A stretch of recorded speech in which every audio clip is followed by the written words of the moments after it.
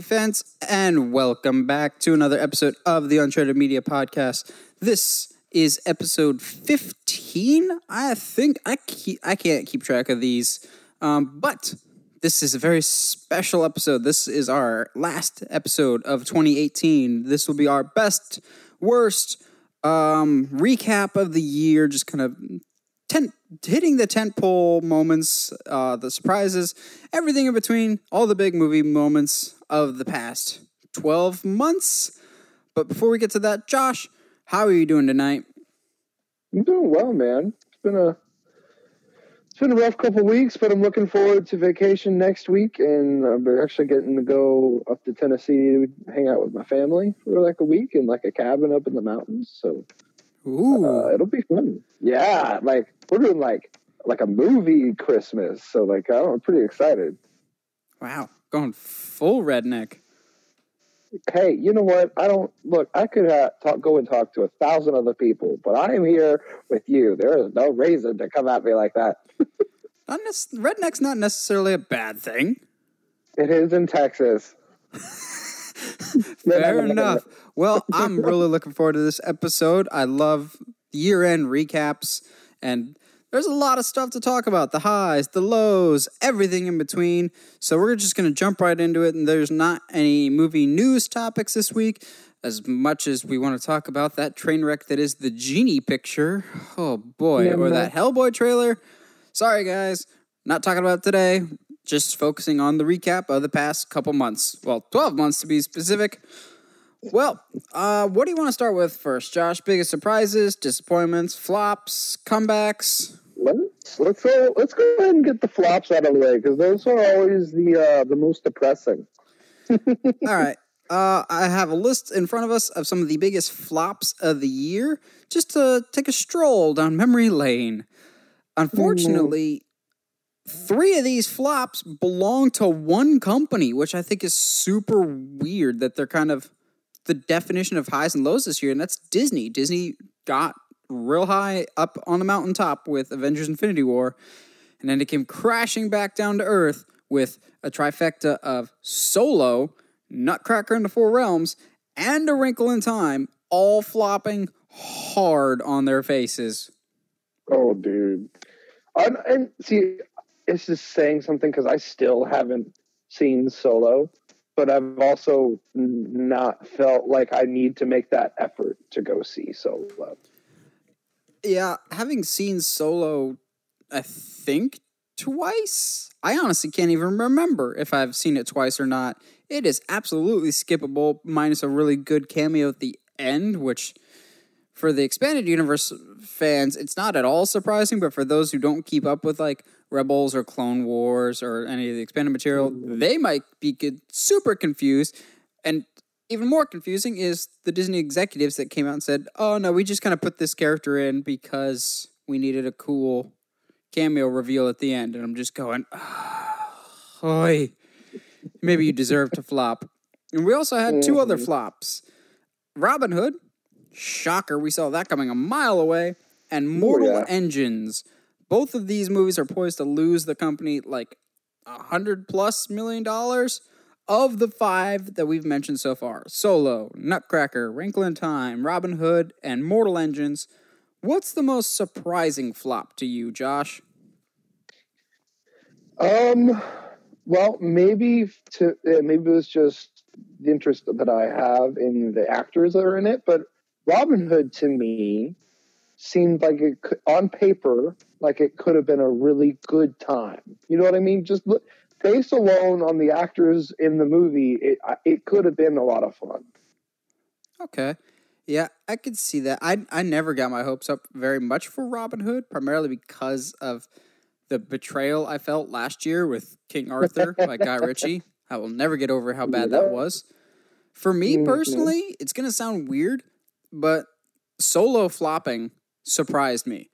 Not that I'm surprised it didn't live up to Disney's expectations. I'm surprised at how much it underperformed. To me, I thought, throw a Star Wars movie out there, and it's at least going to do decent at the box office. That is not the case anymore, because people definitely stayed away from this. But I guess, on my part, all the warning signs were there. I, as a fan, was even saying all these warning signs of it's a movie no one wants to see. It's a character we all love, but we don't really need his backstory for. It kind of takes away some of the mystery. There's other characters, Obi-Wan, that we want to see their movie instead, not Solo. And all the writing was on the wall. I still didn't think it was going to be as much of a flop financially as it was, and kind of a flop creatively as it's just kind of there. I don't know. It still surprised me how much it flopped. Maybe A Wrinkle in Time could have done better financially, but from all the reviews I've seen, it didn't deserve to make a lot of money. No, it didn't. It was. I've actually. I don't know how, but I've seen Wrinkle in Time, and it's not good. I don't know. I don't remember how I watched it. I think maybe it was just on a TV somewhere and I happened to see it, or I don't know. But yeah, it's not good. Nutcracker in the Four Realms seemed like it could have been fun, but I haven't gotten a chance to actually watch it yet. But I think the problem with Nutcracker in the Four Realms, when it was announced, at least on my perspective, is wondering who the heck it was marketed for. It looked too dark and bleak for kids, and also kids aren't super familiar with the Nutcracker. Like, that's not going to make kids go, "Ooh, I need to see the Nutcracker movie with Morgan Freeman." And it was too dumb for adults who are probably more familiar with the Nutcracker story. Yeah. Really, I think it's what, to me, I would even add it to the list of biggest disappointments, because a live action modern day Nutcracker story with today's CG would be awesome. And you can make that really compelling, but no, we have to have a otherworldly, feel to it. Well, yeah. Do you want to dovetail that into our biggest disappointments then? Well, let's go, man. Why not? Let's just keep going on this sad train that we got. So disappointments we're gonna put as movies that we were hoping were gonna be good. We're kind of expecting to be good, and didn't necessarily live up to the hype. So if we had low expectations for them, they're not on this list. So Jurassic World, Fallen Kingdom is not on my list, at least for biggest disappointments, because I already had incredibly low standards for the movie. But, I'm going to roast that pig later. Biggest disappointments, though, at least from my notes, Pacific Rim Uprising and Christopher Robin. Oh, man, I wanted both of these to be so much better than they actually were.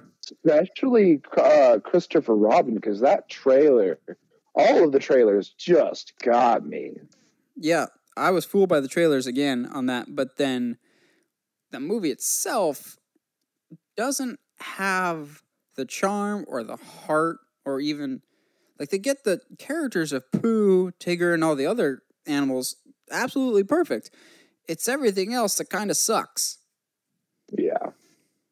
And for me, I'm a visual guy in a movie, and it's kind of annoying when you have the 100-Acre Woods is a certain color palette, because it's make-believe, it's imaginary, it's the world of fun and whimsy. It's the same color palette as the real world, and when the whole movie is just drab and bleak and colorless, it's not that engaging of an environment. And Ewan McGregor tried his best as Christopher Robin, but it just did not work. That being said, I can get why Christopher Robin has been nominated for Best Visual Effects in a movie. That everything looks great. The stuffed animals of Pooh and Tigger and everybody else look phenomenal. It's everything else involved in the movie that really weighs this thing down. Yeah, absolutely. I mean, and really, like, that's the kind of the epitome of both of these. Is Pacific Rim is coming off Uprising anyway, is coming off one of the biggest surprises of, because Pacific Rim was 2016, yeah? Do you say 16? 16 or 15? Dude, I think it was like 2013. Really? It was took that long, huh? It was a while back. Let me fact check it while you ramble about it. It was mainly Yeah, that they took absolutely. too long to make this movie. Yeah, that was part of the reason why this was a kind of a disappointment was over the years. Because if I remember right, Pacific Rim did not do well at the box office. It was And 2013. Okay, yeah. If I remember right, it didn't do well at the box office, but it people started watching it like once it was out of the theaters, and it got this huge, dare I say, cult following because it's actually a really fun movie. Yeah, it did really well with the international markets. Shocker, a kaiju movie does well overseas. No way. But yeah, the first one was a sleeper hit for me. I saw it in theaters and I was like, why not? And I had a ton of fun with it. It's a great theater movie. Then they took way too long for Uprising to come out. There was a whole talk of, will Guillermo del Toro come back, which he ended up not, and apparently didn't bring half the cast back with him for Uprising. Yeah. And then Uprising, to me, had so much potential of, they're like, okay, you want more giant robot and kaiju fights? We'll give it to you. You want Finn from Star Wars? We'll give it to you. Awesome. We're going to give you a really dumb movie in addition to it, which is the frustrating part because there's so much potential to the Pacific Rim franchise, and the fans that wanted a second Pacific Rim, the story to continue that they loved from the first one, were given this. Yeah, it's not a good film. It's not even fun like the first one, and which is really, really disappointing. So we've been talking about all this sad stuff. So why don't we make a comeback with these movies that are big comebacks of the year? Yeah, and actually, the weird thing is, none of these really are a specific movie. Well, one of them is, but isn't. So we're going to talk about, at least from our perspective, some of the best comeback stories of the year. First of all, the Halloween franchise with Michael Myers. Welcome back, Michael. I am absolutely terrified of you again, which is something I have not been able to say in years. Holy crap, the Halloween franchise was saved this year in a big way. Oh, yeah. I mean, I'm going to sit here and agree because I believe you and I trust what you say. I still haven't been able to see it yet. So January 15th, man. January 15th. It comes on Blu-ray. Yeah, and then we'll just slide it into the digital copy and I'll just watch it that way. Yep. But let's just say Halloween, more than almost any other horror franchise, except for maybe Bad Luck Friday the 13th, which... fingers crossed for, I can't believe I'm saying this, a LeBron James Friday the 13th movie. Halloween was in the doldrums of a franchise. It had been almost 10 years since we had a Halloween movie, even longer since we had a good one. I know you love it, but I did not like Halloween Resurrection. I thought the last good Halloween movie we had was H2O. And that was 1998. I mean, but hold on. Yeah. Never mind. You just like Trick or Treat, Mother Effer, and Buster Rhymes. Okay. Yeah, I love that. How can you not? Also, Rob Zombie's first one is pretty good. It's okay. Also, circling back to Halloween Resurrection, are you a fan of Buster Rhymes in that movie just because he's a martial arts fan? No, I mean, partially, but I think it's hilarious.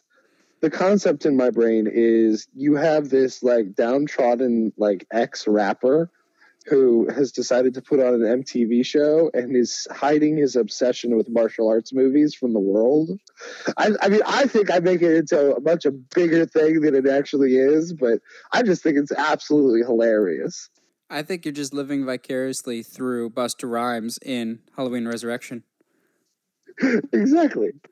But yeah, it's been a long time since we had a good Halloween movie, and the franchise was like at an all-time low. My expectations were incredibly high for Halloween, as we've discussed numerous times, and I walked away so happy with it. But also, not just that, it seemed to revitalize the slasher genre, as now there's talks about a Friday the 13th coming back. There's a Candyman movie remake or reboot in the works. It seems to revitalize. Horror's at an all-time high right now, but it seems like Halloween may be bringing back the 80s slasher style of horror, which I'm always game for. I'm so glad to see this franchise come back, but done in a good way. Of Michael is terrifying again. It's wonderful to be scared of Michael Myers again, but also get characters to root for, because that's one of the reasons why I like the Halloween franchise, is more so than Friday the 13th or Nightmare on Elm Street, there's characters that you can like, and this movie gave us some really good ones with Laurie, who will always be my Scream Queen. She's just the best. But then the baton is passed to Allison, who is just as worthy of a successor in this franchise as the new Laurie, but not being Laurie. It's a great comeback story for the Halloween franchise, and I want to see more of this Halloween. And oh man, it was brutal. Michael Myers did not knock on the door. He came bursting through the door of the horror genre. It's a weird metaphor that I'm going with, but I'm sticking with it because Michael is back and he's here to stay until they torpedo the franchise again. No, I mean, that's going to happen because money's money, yo. Yo, yo. And I will stick with Michael through all the crap because Myers lives forever. However, to me, there's a bigger story going on in terms of comebacks, and I hadn't thought about it at the time, but the more I think about it, yeah, it's true. I gotta give credit where credit's due. Sony Pictures has really turned it around in 2018. Oh, absolutely. Like, they are proving they probably don't need Spider-Man anymore. This was also going to be one of the news topics that we discussed if we did do news topics, but it seems like Spider-Man's going to be staying in the MCU for a while, which is great. It seems like Sony's been really happy with the deal, but also due to the success of Venom, they don't really need Spider-Man. They can have a successful franchise around Venom, which is great. Say what you will about Venom, but holy crap, that movie is absolutely surprising the crap out of me in terms of box office sales. Oh, yeah. That thing is destroying everything. Have you seen the numbers on Venom lately, Josh? I mean, I knew it was doing okay, but I haven't seen the numbers. Where do you think it's at right now? Say at least $1 million. Wait, did you say at least 1 million? Yeah. So, I don't know. I don't know what you want from me, man. I went low. You're saying okay? Venom has made $1 million so far. Wow. That's a good thing, isn't it? It's made over 800 million. Oh, well, that's almost as much as I guessed. Just a little bit more. Ladies and gentlemen, math has never been Josh's strong suit. No, it hasn't. 4 + 4 = 18. Anyway, considering the, I'll say, lukewarm reception to Venom, this surprises the crap out of me. But at the same time, go Sony. You proved that you don't necessarily need Spider-Man. And also, this is going to be my hot take for the episode, probably one of many. You don't need to make Venom rated R to have it be successful. You just proved it. I mean, I think you and I already said that you don't need to make Venom rated R, but yes. Well, apparently they need to make Deadpool rated R, as Once Upon a Deadpool is getting really lukewarm receptions. But that's not the topic we're discussing. Yeah, go Venom. Holy crap. Venom and Black Panther are both two of the movies that, while I thought they're fine, have far surpassed my box office predictions, and probably the box office predictions of the companies that ran them. I don't think Marvel was expecting Black Panther to make 1.3 billion with a B. Holy crap, they were blown away by that. I think they originally viewed Black Panther as a really good movie that acts as a pretty decent prequel to Infinity War. What it ended up being was Black Panther, like, destroying everyone in its path that's not Infinity War. Yeah. Oh, dude, it really did. It's not even fair. But I don't think some people took into account what Black Panther would mean, like, culturally. Yeah. Like, there hasn't really been a whole lot of recent comic book movies with an African American lead and cast. Yes, you had Blade, but that was a long time ago, and it was just Blade. This is almost entirely an African American cast, which is not a demographic that has been portrayed as largely as it should in film. The film is a lot of other nationalities, so people of that culture want movies that they can identify with, and that's, I think, a huge reason why Black Panther was as successful as it was. That and the fact that it was just a darn good movie. By no means is it my favorite Marvel movie. Honestly, I think it's a tad bit overrated, but I still really enjoy the crap out of Black Panther. But even I, when the movie was coming out, had no expectation that it would be $1.3 billion. That's ridiculous. $1 billion. So the question of the day is, Nathan, you said that it's a billion with a B, but how else do you spell billion? Emphasizing, because sometimes I need to work on my pronunciation. I didn't want you to think it was million because, you know, a movie's going to make $1 million like Venom did. You know what? I don't need your sass today, okay? Okay, well, Sony keeps knocking buddy. out of the park, so I'm going to sass it and bring it around town back to Sony, because not only did they knock it out of the park with Venom, Sony also, the people that brought us the Emoji Movie, brought us the best animated movie of the year, and probably the best comic book movie of the year with Spider-Man Into the Spider-Verse. This, to me, is one of the biggest surprises of the year. Holy crap, Into the Spider-Verse is something special. Yeah, and I bet that's going to be one of those movies that I see very soon here, because it's from literally everybody that I've talked to has seen it, like, and from all walks of life, like not just complete nerds, but everyone has said how awesome it is. Yeah, to me, it's Sony has had a 1-2 punch of Venom and now Into the Spider-Verse. This thing is something special, and I did not see it coming. It made like $35 million opening weekend, but I think this thing is going to have legs. Like, this is really good, and it proved that you don't have to have Peter Parker as your Spider-Man to make a Spider-Man movie work. I hope what the success of Into the Spider-Verse shows more than anything, that you don't need to have these big budget live action superhero movies. You can have smaller scale animated ones and they could work too. I would love to see more animated stuff, which actually dovetails perfectly into the biggest surprises of 2018, because there is one other animated comic book movie that I loved way more than I thought I ever would. Oh, yeah. Josh, what is it? Teen Titans Go to the Movies. Which, bro, us mentioning that, we probably just good. lost half the people listening going, really? Bro, no, okay, so you have to understand, and for people that, you know, actually listen to us talk, like, Nathan came to me and was like, dude, you have to see this movie. Like, and obviously, I was very skeptical because neither of us are really big fans of the show at all. I've never watched it, whatever. So I borrow Nathan's digital copy account, and it's on there. So I was like, one night I was like, I'll just watch it. Why not?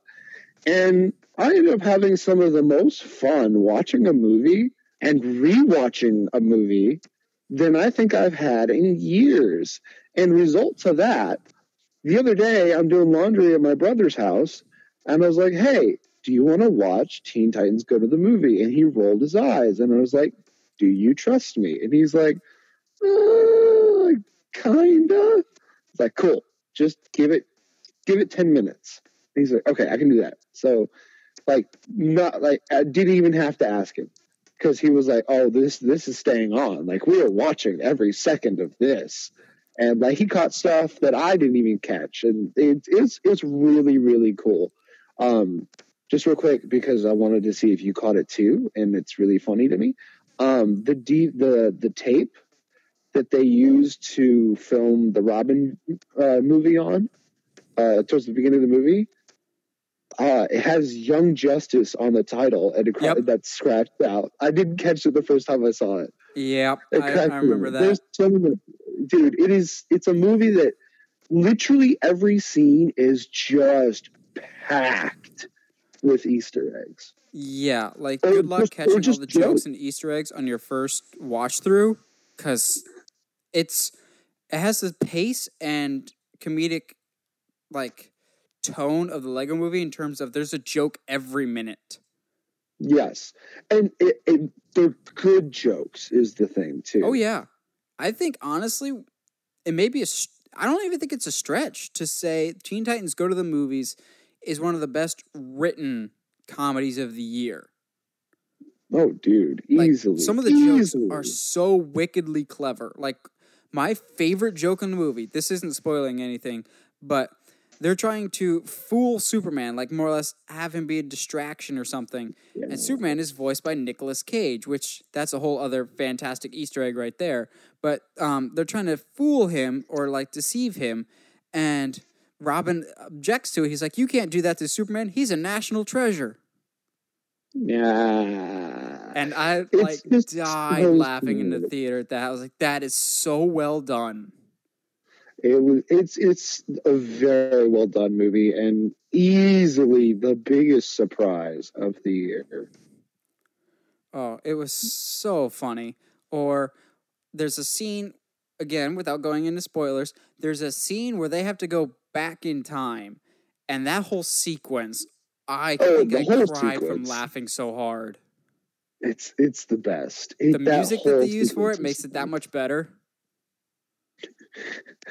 To play streamers anyway. Oh man, it's such a good movie, and if you have any kind of time, please go watch it. It's fantastic, and it'll just rock your socks off.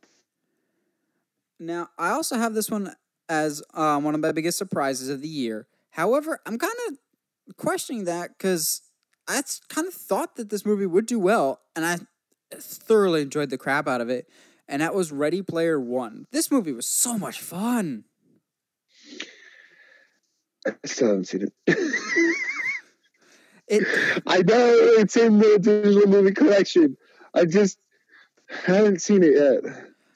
Now, I can't remember if this got nominated for Best Visual Effects or not, but it needs to. This movie is a salute to all things geeky, and it's just wonderful. It's not really a surprise that it did well, but I really enjoyed it. I think we're getting a sequel. I can't remember, but we'll have to see where we go from here with it. But I would love to see more of the world of Ready Player One. Yeah. Okay. I mean, I'm going to agree with you because I trust your opinion. Well played, sir. Well played. Well, those are some big surprises. I liked Ready Player One. I like Teen Titans Go to the Movies. I want more of both of them, primarily because I think Teen Titans Go to the Movies is the only chance we have at Nightwing besides Lego Batman 2, sadly. Nope. It's going to happen. Believe in yourself and things will happen. Thanks, man. I needed that. It's my movie. My superhero movie. Before we get into our next couple categories to close us out for the year, we need a sponsor. Josh, you got a sponsor? No, I don't actually today. I got one. Go for it. We'll go with this episode is sponsored by DC Universe, your sole home for Young Justice Season 3, dropping January 4th. I'm so excited. Oh, dude, I'm so ready for Young Justice Outsiders. I've been ready for way too long, and it's finally happening. Oh yeah, I haven't been binging, but I've just been like skipping through the past two seasons. Oh yeah, Heather and I going through them right now. like to show her all of them because she has seen bits and pieces, I think, of season 1. Yeah, yeah. But I'm so ready for it. So a category that I've thought about before. Every year, there's one particular actor or actress that's like the breakout star of the year, or we'll give them the MVP award. I can kind of think of a couple different people that I might give the MVP award to, but for me personally, this person started the year off strong, and they're ending the year off strong. So I'm going to give at least one of my MVP votes to Emily Blunt. Holy crap, is she having a year. What a woman. What a woman. She started the year off with her husband, John Krasinski, in a movie that we will be talking at length about later, A Quiet Place. And she's wrapping it up with Mary Poppins Returns. She starts and ends the year so strong. This is her year, man. It really is, man. It's not like this has come from nowhere, though. Like, the past couple of years, she's been sneaking in these little hits every now and then. Or like cult hits, like Edge of Tomorrow. She was really good in. The movie is pretty good, too. So, oh, yeah. Yeah, she's fantastic in it. Really, I don't think I've seen her... Oh, dude, I don't think I've seen her, thinking about it now, in a bad movie in the past 3 years. I'm sure she's been in stuff, but I don't necessarily know if she's been bad in stuff. Fair. Wasn't she in The Devil Wears Prada? Because, you're the person that would know that. I hate you. No, I don't think so. I think she might have been. I don't want to talk about this. I don't remember. I don't even know if I've seen Devil Wears Prada. I've seen it once. I don't even know if I know what Prada is. It's a brand of clothing. Anyway, let's move on. Well, Josh knows things. I know things that I don't want to know. Dude, you're Tyrion. You drink and you know things. Yeah, I am, basically. Except you're probably like 3 feet taller. Well, maybe. At least he has more hair than me. Yeah, that's true. I think Michael Jordan has more hair than you. Oh, rude. Because, he's got a mustache, I think. But, no, he's got a mustache, but I've definitely got more beard, yeah. Well, I think I want to throw out another name for MVP. Another fantastic lady that's having a great year. Haley Steinfeld, of all people. Okay, you're going to have to remind me.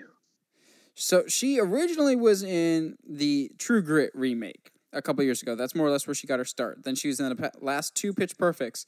What puts her on this list for me is honestly just her December has been super strong, actually.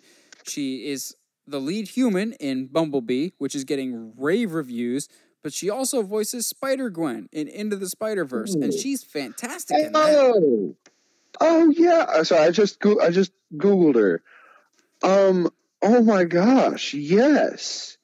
She's always been one of my favorite actresses. She's super good. But you can't pin the name down to her, yeah. You know what? Listen, we both know that I'm terrible with names, so just leave me alone, okay? I'm still Nate, by the way.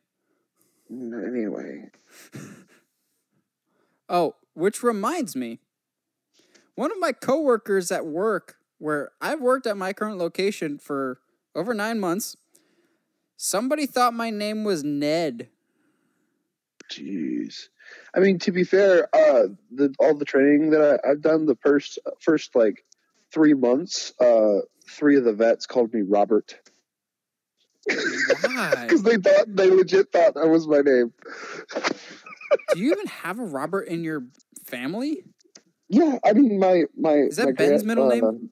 My grandfather and Ben's middle name, but that's about it. Why do I know your brother's middle name? Know that. I think I'm friends with him on Facebook, and that's how I know him. I hope.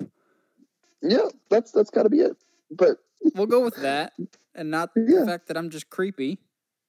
I mean, you are, but that's true. So, circling back to Emily Blunt, as great as she's had year-wise, John Krasinski's also got to have a great year, too. John Krasinski is literally going to be one of the biggest directors, biggest up-and-coming directors, I should say. I'm sorry. I was going to be like, of all time, but he's made like... Wow, okay, let's not put the cart in front of the horse. Yeah. No, you know what? No, I'm saying it now. You heard it here on the Uncharted Media Podcast in Undisputed. December of 2018.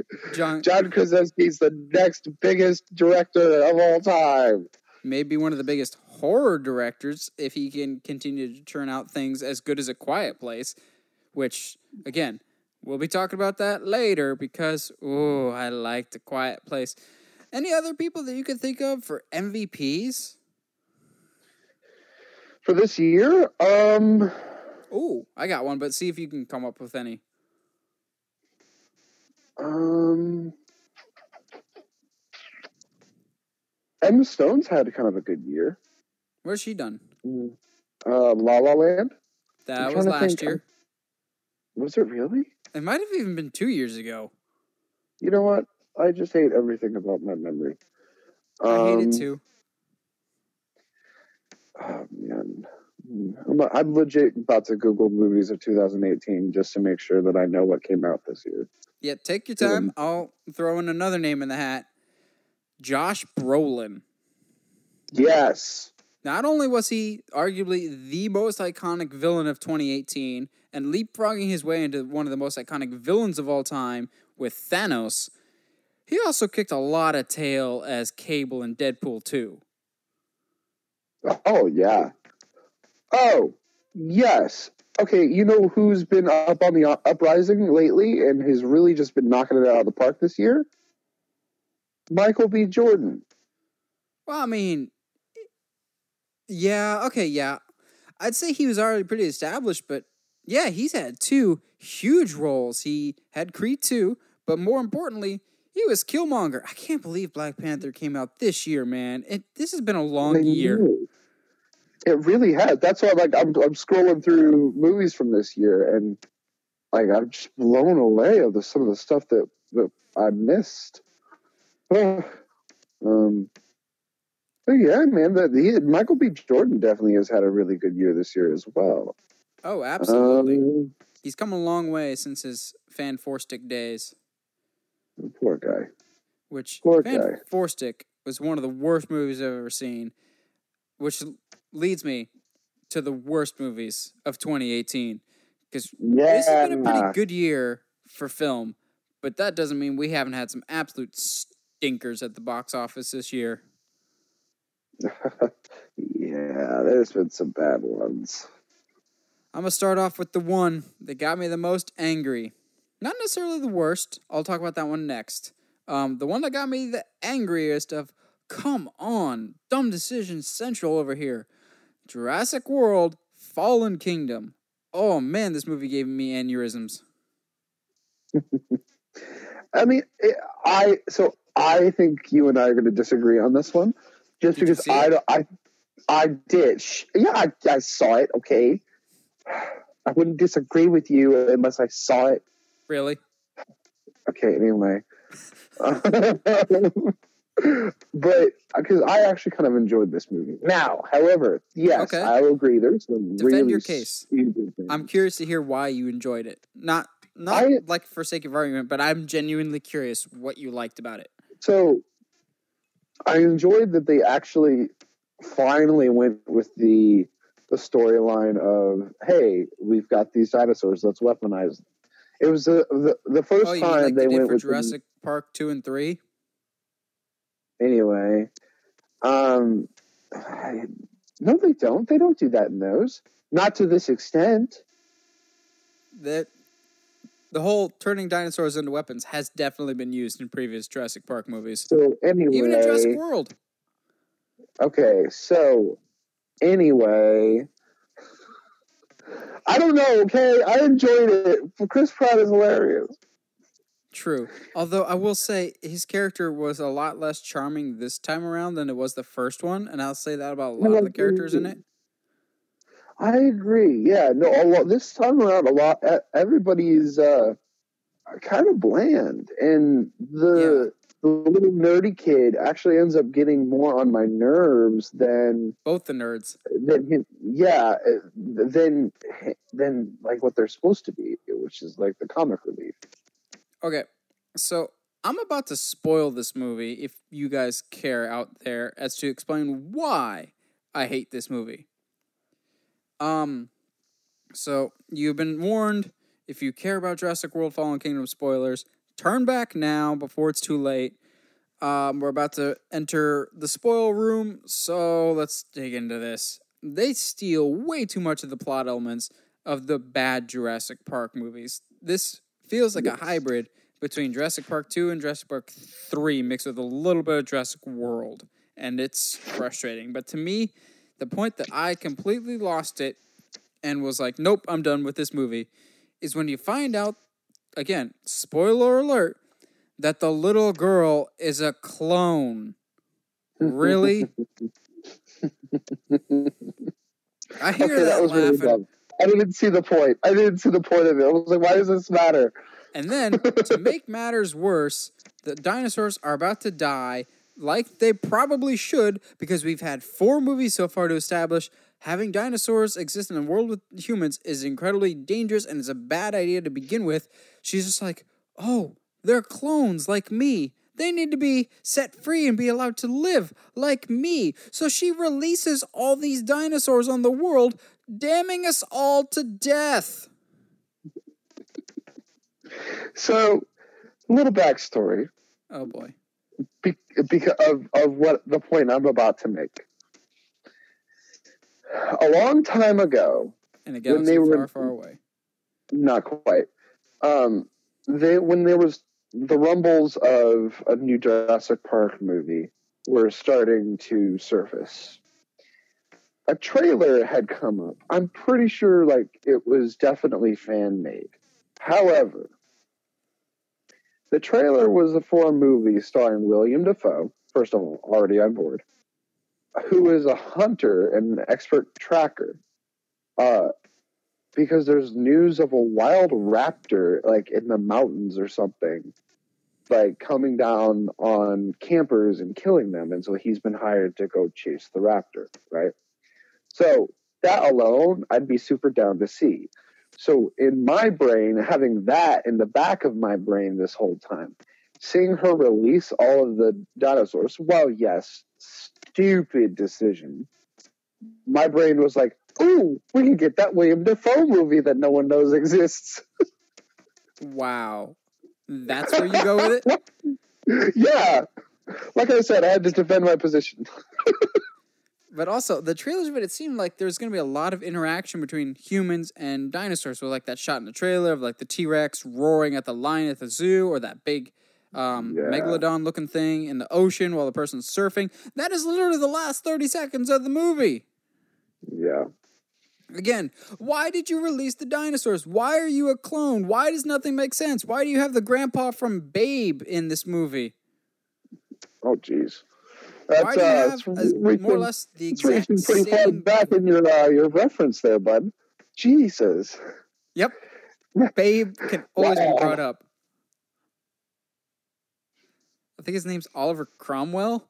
Again, I don't know why I know Babe as well as I do, but I know like that's a weird thing to know. Like Oliver Cromwell could be in 1,000 great movies, and I'll only ever remember him for Babe. But Jurassic World more or less just copied the villain from the last Jurassic World of a created in a lab dinosaur that goes rogue because of its genetics and is going to kill everyone and goes loose on everything. I'm like, you just used that in the last movie, except this time it's a little more raptor to it. Yeah, and I mean, granted, I liked this one better than the last one, but dinosaur-wise, I felt like this one was more dangerous. But like again, yeah, I know you're right. This is the same thing. We just did this, and the charm just wasn't there. However, there's some worse movies out there. Before I get to the real one that I'm gonna have an aneurysm on, I'm gonna poke fun at one that I had low expectations for. I saw it anyway with a friend of mine. We both were just laughing the whole time. And that's The Nun. Oh, man, I love the Conjuring universe, but this is absolutely a dud in every sense of the word. I didn't see it because you said it was awful. Lucky. So, okay, that. This is how bad it got. On 2 separate occasions, I counted down the jump scares and timed them to the second. Jeez. Like, I was sitting in the theater, I leaned over to my friend. 5, 4, 3, 2, 1. Oh, look, a loud noise and a really close-up shot of something. Didn't see that one coming. But also, it's super weird because in the Conjuring movies, you have Vera Farmiga, who's going to be also in Godzilla King of the Monsters as one of the more, like, the paranormal people, her and Patrick Wilson. Her real-life younger sister is playing one of the characters in the movie, but they're not related at all in the movie universe. I thought, like, okay, are you going to be familially connected like you are in real life? No, they just happen to cast someone that looks exactly like Vera Farmiga in the Conjuring movies. I was like, all right, is this a younger version of her? No, we just wanted to keep it in the family. It wasn't scary. It wasn't that enjoyable. You could see it coming a mile away. You don't care about the characters. It was one of the dumbest horror movies of the year. That being said, it's not as bad as Slender Man, but I didn't see Slender Man because I'm not an idiot most of the time. Yeah. So, with that being said, though, that says a lot because of it being one of the worst horror movies of the year. Because, like, this year, including the past couple of years, have, like, been the years for horror. Well, there is a horror renaissance going on right now. And to come into the middle of that and just drop an absolute goose egg says a lot. Well, I mean, the thing is with horror right about now is we're getting a lot of great ones, but we're also still getting a lot of duds too, like Annabelle, Ouija, what was it? Truth or Dare. Truth or Dare was decent. Okay, maybe not Truth or Dare. What was it? There's another one. The Gallows, Slender Man, Unfriended. Oh, yeah. Yeah. So, like, for every Halloween, you're going to have a lot of Slender Man or... Yeah, that's fair. And it was upsetting with Slender Man because they definitely had an interesting concept that they could have done, but then they just kind of didn't. Slender Man, they were late to the party by like 5 years at least. Yeah, absolutely. Because they're like, oh, yeah, remember this internet fad from when you were in college? No? Yeah. Please see it anyway. Okay. Yeah. And that's the thing, though, is they could have done that. They could have done that movie way better. All they had to do, okay, you know what? I think I hate Slender Man the most this year because I did see it. And you know what? Oh, why? Are you a masochist? I mean, yes, but that's not the point. All they had to do was do a found footage film of a guy in the forest. Dude, Blair Witch style. Exactly. That's all you had to do. And you didn't. You messed it up. You done goofed, Aaron. Yeah, you took something that should have been extremely simple horror storytelling. And you just decided to cover it in just dog poop and then light it on fire. Ugh. Well, that's your rant. Here's mine. The movie that frustrated me more than Fallen Kingdom, if that's even possible. Fantastic Beasts: The Crimes of Grindelwald. Well, it's called The Crimes of Grindelwald, but Grindelwald doesn't actually do anything warranting a title, The Crimes of Grindelwald. Oh my gosh, this movie frustrated the crap out of me so much. Do we need to put up a spoiler warning just in case here? You know what? Let's, because I want to get some stuff off my chest. Spoiler alert for Fantastic Beasts: The Crimes of Grindelwald. If you don't want to know anything or the big twist at the end. Skip ahead a couple minutes. I'll try and keep this as brief as I can, but yeah, just fast forward. So we don't have to talk about some of the illogical things and the breaking of canon that happens. Do you care if it gets spoiled for you? No, I don't. Not at all. Okay, let's wade through the turd together. So this movie takes place in 1928. Wait. No, I think it takes place in 1935, I think. One of the 2 years. Well, Professor McGonagall is at Hogwarts because there's a scene really quick where they're at Hogwarts and she's there. She was either not born yet or 7 years old in established Harry Potter canon. And you can't write it off as, well, maybe they just didn't know. J.K. Rowling wrote the story for this movie. She should know her own bloody canon. Yeah. Also, you get Dumbledore. Not nearly enough of Dumbledore, because he's actually one of the few bright spots in this movie. Jude Law was a really good young Dumbledore in his mannerisms, the way he delivers his lines. It's very much like the first 2 movies version of Dumbledore, the really good one by Richard Harris, not so much Michael Gambon. For some reason, again, we break canon of in Harry Potter books and the movies, when Professor Dumbledore taught at Hogwarts before he became headmaster, he taught transfiguration, just like McGonagall. Well, for some freaking reason in this movie, he just teaches defense against the dark arts instead. Yeah. But if you think I'm mad now, oh boy, I'm about to drop the biggest stupid bomb that this movie has. So the big cliffhanger, Luke, I am your father moment is, at the end of the movie, Ezra Miller's character from the first one, Credence Barebone, is revealed to not be Credence Barebone, but Aurelius Dumbledore. Dumbledore's never once mentioned long-lost brother.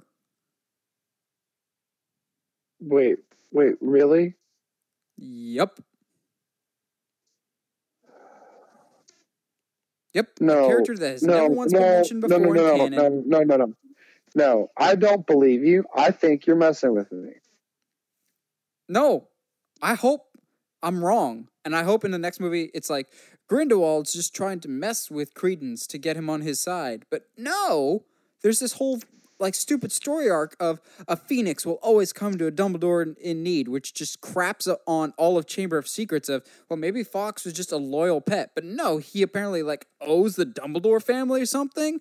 Because the phoenix like flies to Credence at the end of the movie. He's like, your name is now Aurelius Dumbledore. And I'm just like, oh my God, there's 3 more of these coming? No, man. Yeah, that's why I was so livid when we talked about this movie a couple weeks ago. Yeah, it's a bad choice. It makes me angry. Let it die. We don't need more. Harry Potter is a mediocre series anyway. Whoa. Okay. That is my hot take Artemis Fowl movies to get made. That's my hot take for the year. Harry Potter is a mediocre series. That's your hottest take of the year. I think someone's just butthurt that Artemis Fowl didn't get a movie until next year. Okay, you know what? Here's the thing.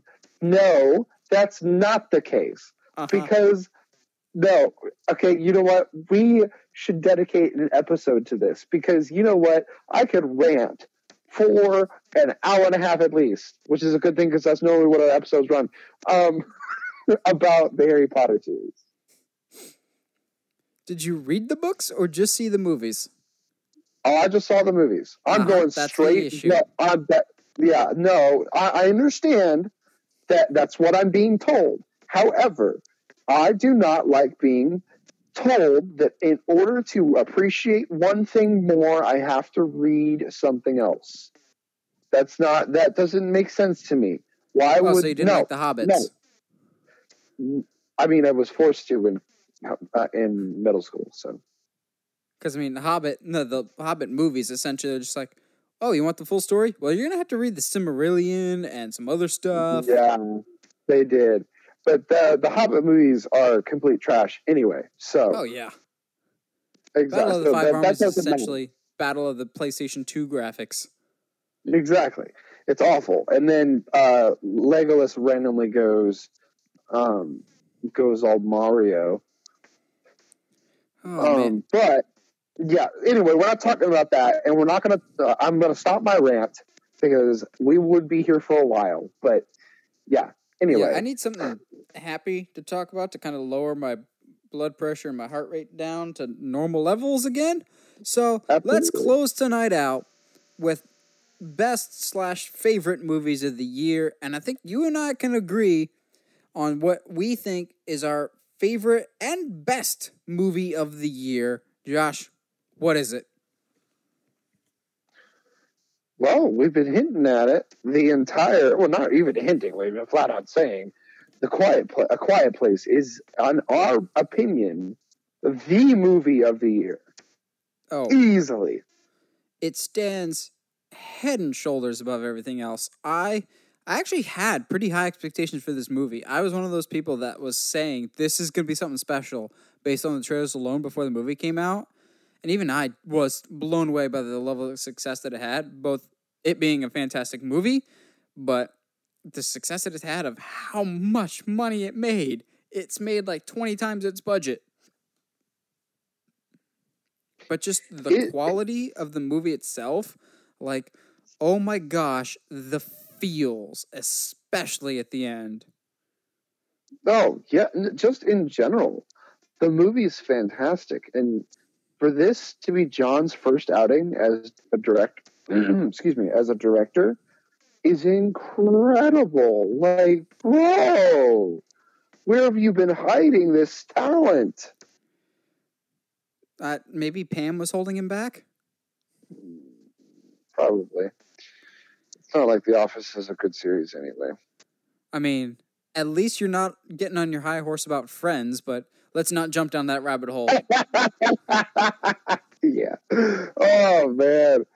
A real quick side note, man, like, all I said was that Netflix shouldn't spend $100 million on keeping Friends on Netflix because there's other good shows.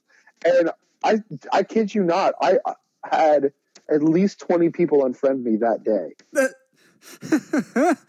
That day. I was like, guys, first of all, it's a TV show. Second of all, I don't even it's not a good TV show even. Maybe they were just looking for a reason to unfriend you for a while, and they're just like, "Yep, that's a good catalyst." That's the straw that broke the camel's back. But, I don't know how to transition breaking camel's backs to talking back to A Quiet Place, but A Quiet Place was great. I mean, there's a couple backs that get broken in the movie. We just don't see them. But like, I'm trying to think of a movie in recent memory that had better sound design than A Quiet Place. Holy crap, the sound was so good. And okay, that's almost unfair in certain ways, because A Quiet Place, based on the premise alone, if the sound design isn't incredible and isn't completely 100% on point, the movie fails. Oh, absolutely. But the sound design really, really worked. The tension really, really worked. I still get really kind of nervous when I'm going downstairs for anything because that nail scene makes me paranoid as heck now. Oh, absolutely. And I mean, I know you and I have always said that the moments in horror movies where there's no music and there's no sound, those can sometimes be the most tension-building, most terrifying moments. And A Quiet Place uses that to its full potential. And there's times, that you normally, some movies would put on some kind of score or have some music or what have you, have a loud noise come in. But A Quiet Place doesn't. It's okay with having no sound, no music. And then when noises do come in, they're deafening because you've gotten so used to normal, quiet noises. But this movie, to me, would fall apart if it wasn't for the phenomenal performances. The acting in this is spectacular. You can absolutely tell the chemistry between Emily Blunt and John Krasinski as they're a real-life couple, but just the chemistry between those two characters, the family unit as a whole, the girl, oh my gosh, she's going to be a huge star someday. She was fantastic in A Quiet Place. And just the whole ending sequence with the father and the sign language, oh gosh, that was so tough to watch, but beautiful at the same time, and it's so well done. Quiet Place, oh man, I could talk about that all day. I'm so excited to see more of these movies because I want to spend more time in this world, and I loved it so much. Absolutely. I think the thing that surprised me the most is how John was able to use sign language, right? Which in this world, it makes sense for them to use it. But in a way, he was able to use sign language to build tension. Because like normally, subtitles are kind of annoying sometimes for the average American audience. Yeah. But like you want to know, it builds that tension, man. What I love is something I didn't catch the first time, but I've caught in subsequent viewings of the movie is more of the metaphoric meaning of sign language in this movie of the family. Ever since the tragedy that happens in the first 10 minutes of the movie, the family has a hard time literally communicating with each other because they have this void in their lives that they've never fully been able to heal. So them using sign language is a perfect metaphor for the lack of actual speaking to each other about certain issues that have happened. No, absolutely. And it's just so well done, and the ending is phenomenal. It's a perfect illustration of a parent's love. It's a family movie at its core, which I think is one of the reasons why Heather liked it as much as I did, because she really likes family dynamic movies, and this was an excellent horror. It was an excellent family drama. It was just so well done as a whole. But my other favorite movie of the year, this should come as a shock to no one, is another horror movie because I have problems. Halloween. I know we talked about it in Surprises, but I want to talk a little bit more about it here. This movie was what it needed to be, and it's the Force Awakens of Halloween, of certain moments for any normal human being would make them scared. For me, I had the biggest freaking grin on my face. Like, without dipping into spoilers for you, because I don't want to spoil anything for you, go back and watch the first one before you watch this one, because there's certain parallels of, if you're a diehard fan, you'll be grinning so much. But if you're a casual, you won't necessarily get it, but you don't feel like you're missing a joke, because they don't like distract you from some Easter eggs, but they're nice to have. But for me, the moment that I knew I was, to kind of put it in a certain way, in safe hands with this, was the opening credits. I'm going to spoil something for you now. They bring back the pumpkin.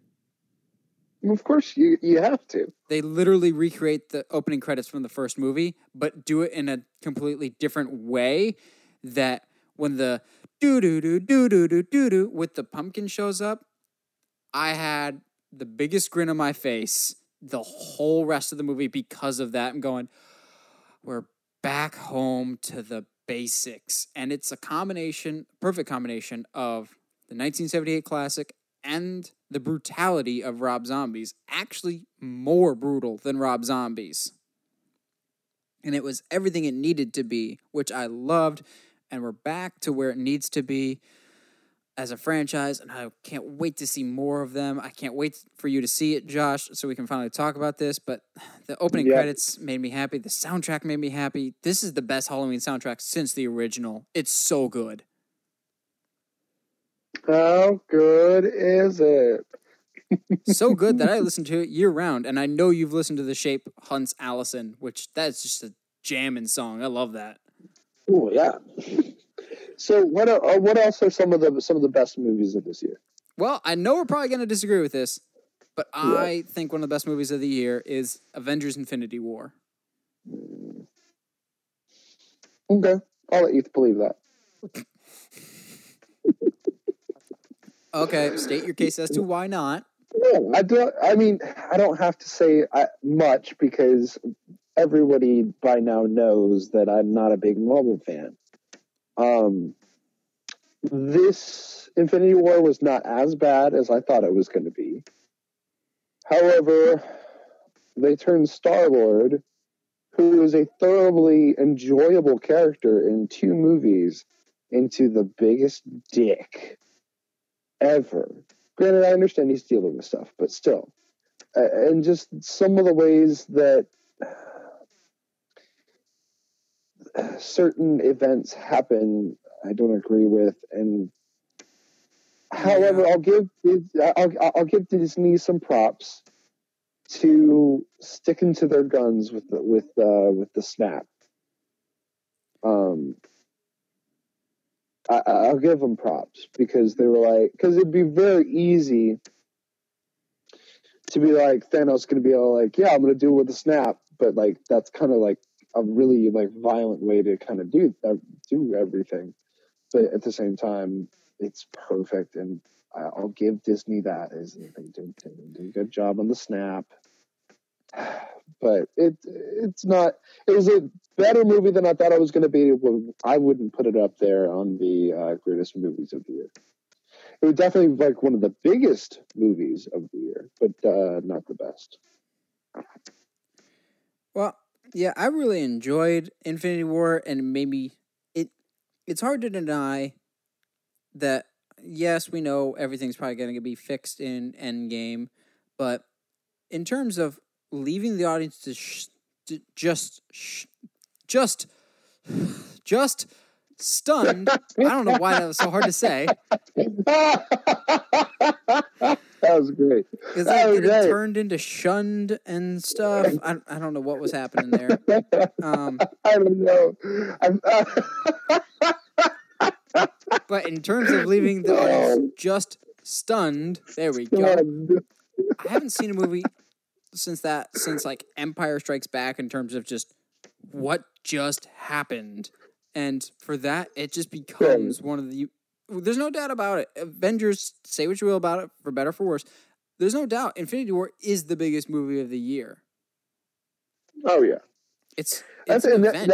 I did say that. It was definitely the biggest movie of the year. It's an event, the likes of which we probably will never see again. Honestly. We'll see. If DC ever gets their crap together. There's a saying we used to say at one of my former jobs: lower your expectations. No. Dude, we can't even get a good Nightwing movie. What makes you think we're getting DC movies? I will not let the Nightwing thing go.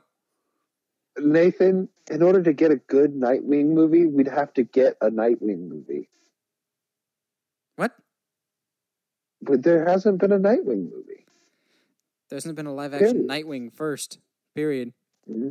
I mean, yeah, but that's on the way to happening anyway. So, well, on Titans. Yes. Yeah, Infinity War, I think, in terms of my favorite movies of the year, A Quiet Place, Infinity War, Ready Player One, Halloween. I hope to put Aquaman on the list and Bumblebee. Oh, absolutely. I'm hearing really good things about both of them, but since we haven't seen them, we're going to put them on both the best and the worst movies of the year. They're going to be Schrodinger's movies. They're both good and bad at the same time because we haven't seen them. Yeah, exactly.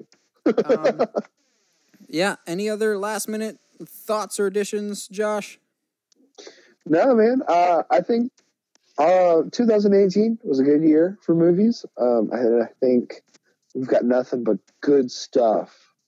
Really good stuff looking forward to us in 2018. 2019 is going to be a huge year for movies. Like, I'm so ready for that. Oh, dude. So, yeah, we'll be back in a few weeks at the beginning of January.